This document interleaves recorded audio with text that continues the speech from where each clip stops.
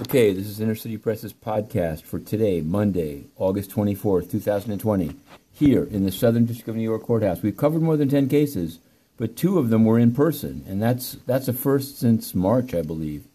One was a pretty straightforward. It was the sentencing of a man named DePeister, who had failed to register, as he should have, as a sex offender, and he was sentenced to 5 months in jail. And we've written the story. You can find it on Inner City Press. The second is one that's going to have legs. It's an old case, but it's a new case.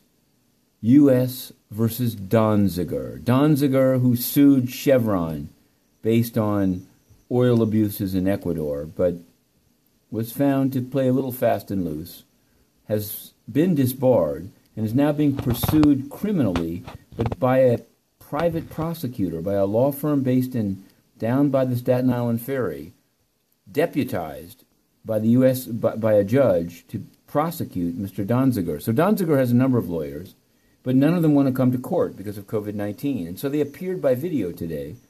Inner City Press was in the court. We were there. Donziger was sitting at the defense table. His prosecutors from a private firm were sitting in the front row. And his 3 lawyers were on the screen. One, Martin Garbus, wasn't on the screen at all. His internet was not working. Prosecutors said that was his fault. Donziger asked to speak to his lawyers privately on his cell phone, but his cell phone was downstairs with the court security officers. Apparently on Thursday, the landline will be put in the jury room, and we'll be there again.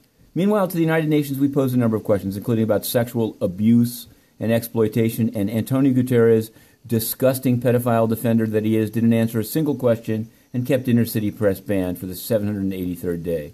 But we will not rest. To be continued. Inner City Press, Matthew Russell Lee.